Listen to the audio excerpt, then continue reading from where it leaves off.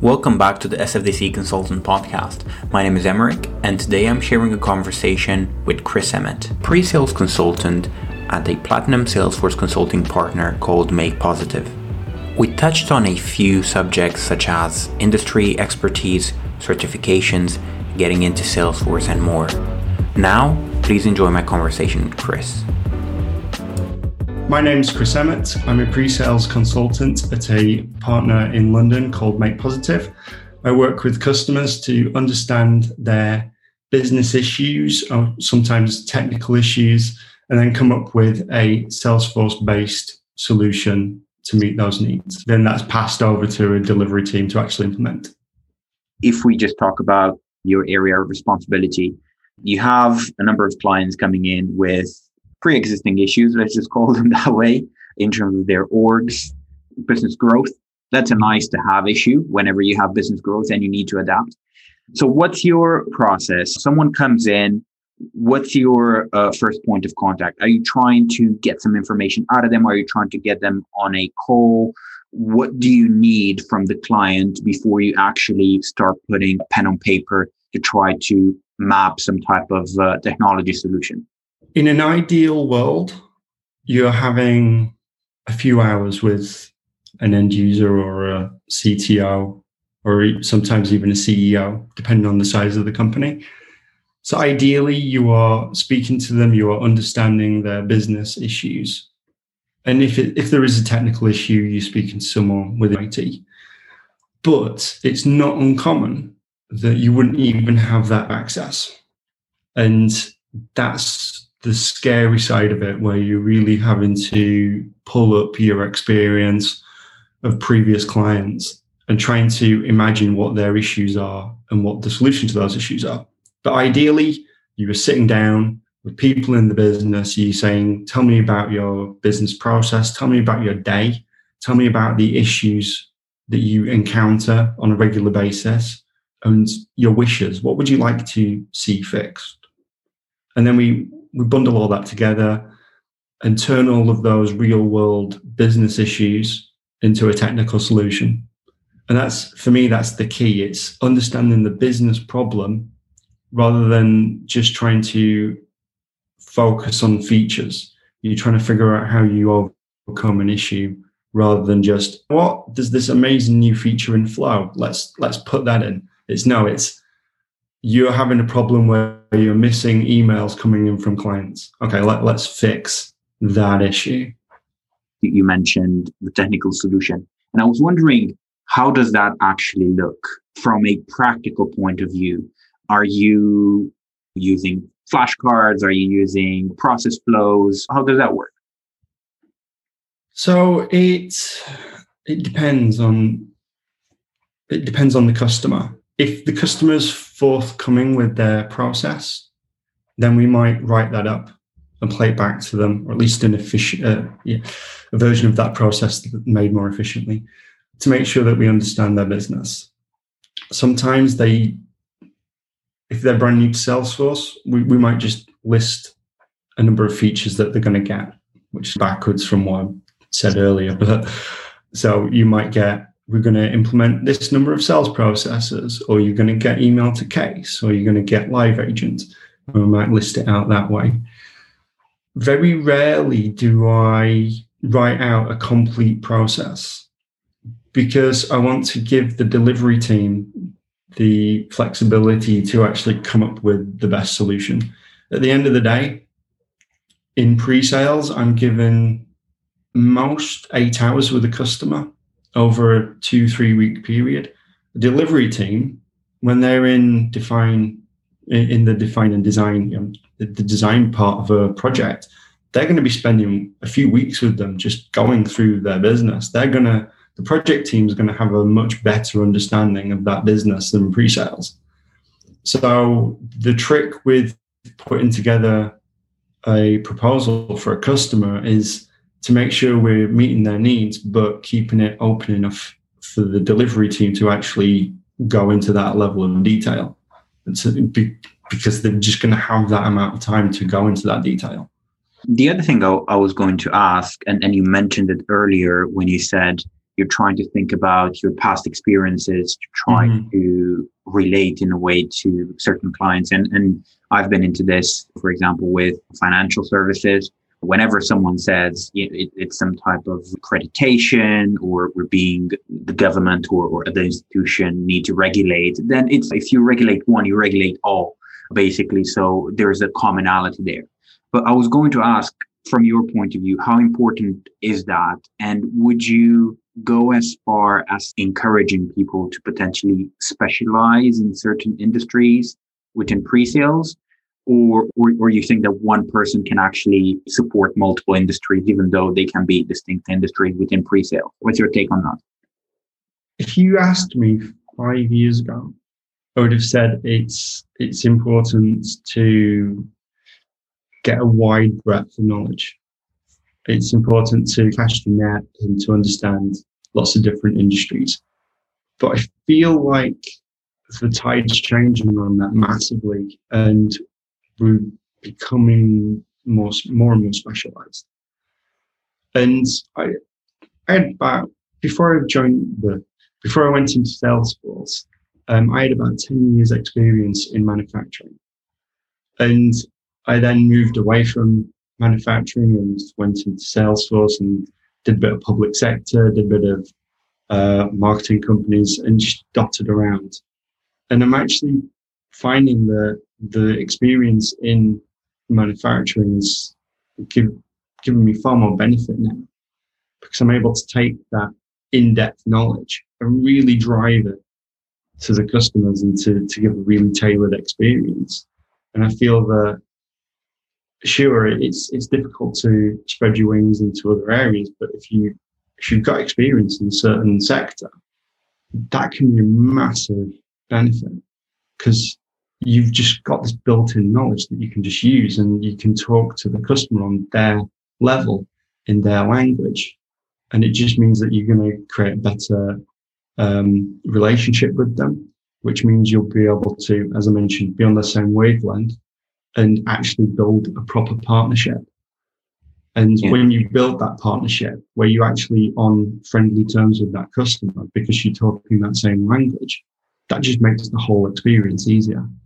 Your director calls you, we need to have this in the next 2 hours. I need you to do a very bare bones demo of something. What's your process on that? I'll answer it in terms of the workshops I did last year, the 2-hour build workshops. So during these workshops, everyone joins at the start. We walk through a scenario and we spend maybe the first hour just breaking down that scenario, looking at the detail of the text. What's the requirements of the business? What's the structure of that business? What's their current landscape? Are they on Salesforce? Are they not on Salesforce? Do they need to track this? Do they need to track that? Do they need to track the other? And then build it out. I use Lucidchart, but you could use a pen and paper. Use drawing boxes that denote the objects in the system, tables, whatever words you want to use, but what information we need to track and how we would track it. And that first hour is entirely paper-based without going into Salesforce. And only then, once you've actually understood in relative plain English what you need to track and how you're going to track it, then you actually turn that into a solution. And for me, I've done a number of talks over the years on Salesforce. A lot of the heart of those talks comes back to the concept of you write it down, you design it. And for me, it's vital that you spend as much time as possible designing a solution before you actually implement it, even if it's over a 2-hour period. One of my favorite examples is a few years ago, I worked on 2 projects that were almost identical. And one project had very little design, but it had a lot of user stories. As a user, I want to do this so that I can, and that took 6 months to implement, 6 to 7 months, I believe. We did an identical project where we spent an entire month designing it. So before we even logged into Salesforce for the first time, we spent a month just writing down every single button, every single function, every single piece of text. And then we implemented it in 2 months. So from 7 months to 3 months, just by spending a month doing design. So for me, that write-up process before you even log into Salesforce is so important because it dictates everything. And it means that you're thinking through instead of just diving into Process Builder or diving into Object Manager. If you think about it on paper first, you can make sure that you understand the end-to-end before logging into Salesforce. The key point there would be that it's probably a good skill to have to be able to break down these requirements on paper before you actually start creating fields or start creating objects. Absolutely. And it doesn't have to be rocket science. You don't have to go into any level of detail. You don't have to follow any standard. As long as you understand what you're drawing and how you're designing it, that's a standard that's good enough. There's obviously best practices when you're implementing something that you want to follow. And if you're serious about that, the architect designer exams are great. When I started to study for the designer exams, my level of understanding of Salesforce's limitations and advantages just shot through the roof. And it's not really until I started to study those that I understood the limitations. So, for example, one limitation that a lot of people probably don't know is that if you're dealing with hundreds of thousands of records or millions of records, you don't want to have a formula field anywhere near that object because Salesforce will just slow to a crawl. And you want to use something like Process Builder to stamp that information in instead of formula field. But until I did the exams, till I studied for those exams, I didn't know that. So I was just happily using very, very bad practice. The other thing I was going to ask you, and specifically to the 2-hour builds that you've been doing, and like I said, I've participated in one as well, just trying to see how other people think about issues and how other people think about simple problems. I think the one that you were doing, it was something relating to COVID at that point. The escape room. I think it was. Yeah, it was the escape room. Yeah, escape room, and of course linked to COVID for cleaning and sanitation. So it was quite interesting to hear some of the people pitch in their ideas. Like, oh, okay, well that's one way to think about it. Because sometimes, and I do fall into that category, unfortunately, when you look at something and you have an idea and you say, well, that's the correct idea. Well, there are multiple correct ideas. It can't be just one correct idea. So I thought, it's interesting how other people look at it. But I was going to ask you specifically, what have you learned, I guess, from that experience? With the exception of, I think the community is grateful. It seems that people appreciate the effort that you're putting in. But what has been your experience seeing all those people joining, hear some of the benefits that they're getting out of it? Aside from the immense amount of gratitude, which is incredible, and I can't underplay that, it's amazing to see these different ideas. It's amazing Salesforce is such a vast platform, you cannot know everything. No one person can know everything. So there's always little nuggets of information that someone's bringing up that I'm always learning. Every single time I'm learning from these scenarios. But it's also interesting to see how people think about problems and how people break these problems down. And just to see the different angles. Because I make a point, and this was really difficult to begin with. I make a point of not designing a solution for these scenarios beforehand. I go in completely blind, and it was so scary at the start because these could have just fallen flat on their backside and just been the longest and most boring 2 hours ever. If anything, I find that 2 hours is not enough in many regards. We do rush towards the end, but you can only really take people's time up so long. But Last year, I've not quite got the schedule nailed for this year, but last year I was doing 2 to 3 sessions per month with different people turning up every single time, and we would have a completely different solution every single time. The same scenario could have 3 completely different outcomes.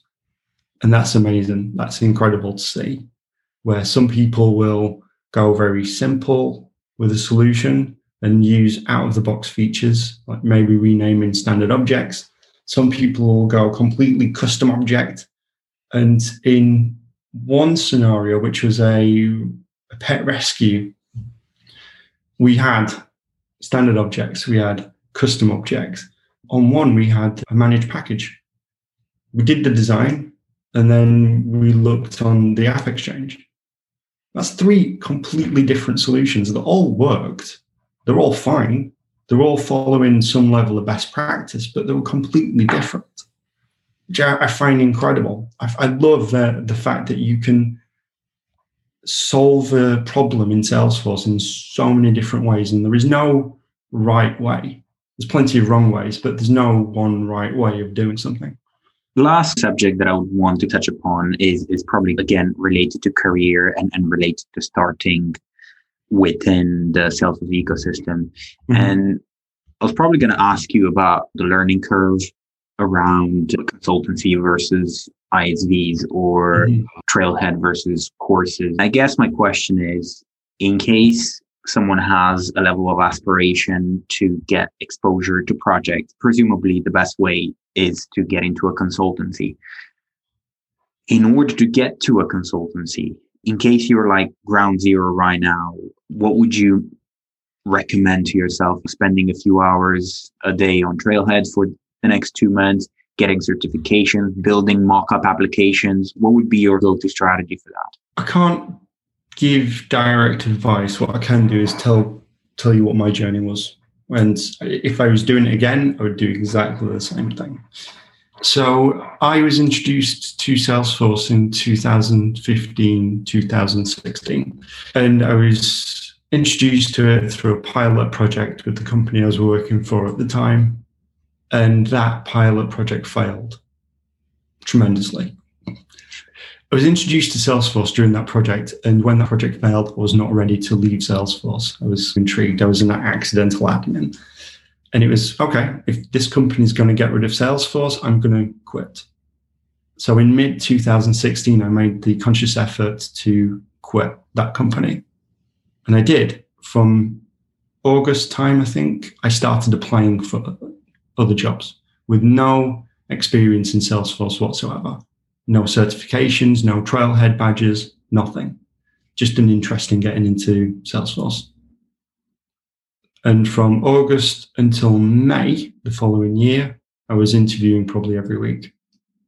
It took me nearly a year before someone would just give me a chance, because I was getting rejections of not enough experience, or you're not the person looking for, or any number of reasons why they wouldn't. But then this one company in Cambridge gave me a shot. I had to take a pay cut, but they gave me a shot. And I was so excited. I basically just got the job because I was begging anyone to give me a job. Just showing through pure enthusiasm, without a single cert, without a single Trailhead badge. And then during my 2-month notice period, before I started that job, I thought, right, I need to land with as much knowledge as possible. So I hit Trailhead every single night. And in those 2 months, I went from 0 badges to 120 badges, thinking this is still not going to be enough. There's going to be people in that building that know way more than me and have got way more badges than I have. And when I joined, I had way more badges than a lot of people. A lot of people had maybe 30 badges, and I was rocking up having just got Ranger status in 2 months.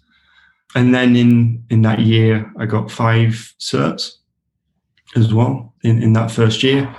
And that was through pure imposter syndrome, because I thought that everyone else there had a right to be there because, well, they'd got their foot in the door, they were doing it as a job, and I was some sort of imposter just wanting to join the party.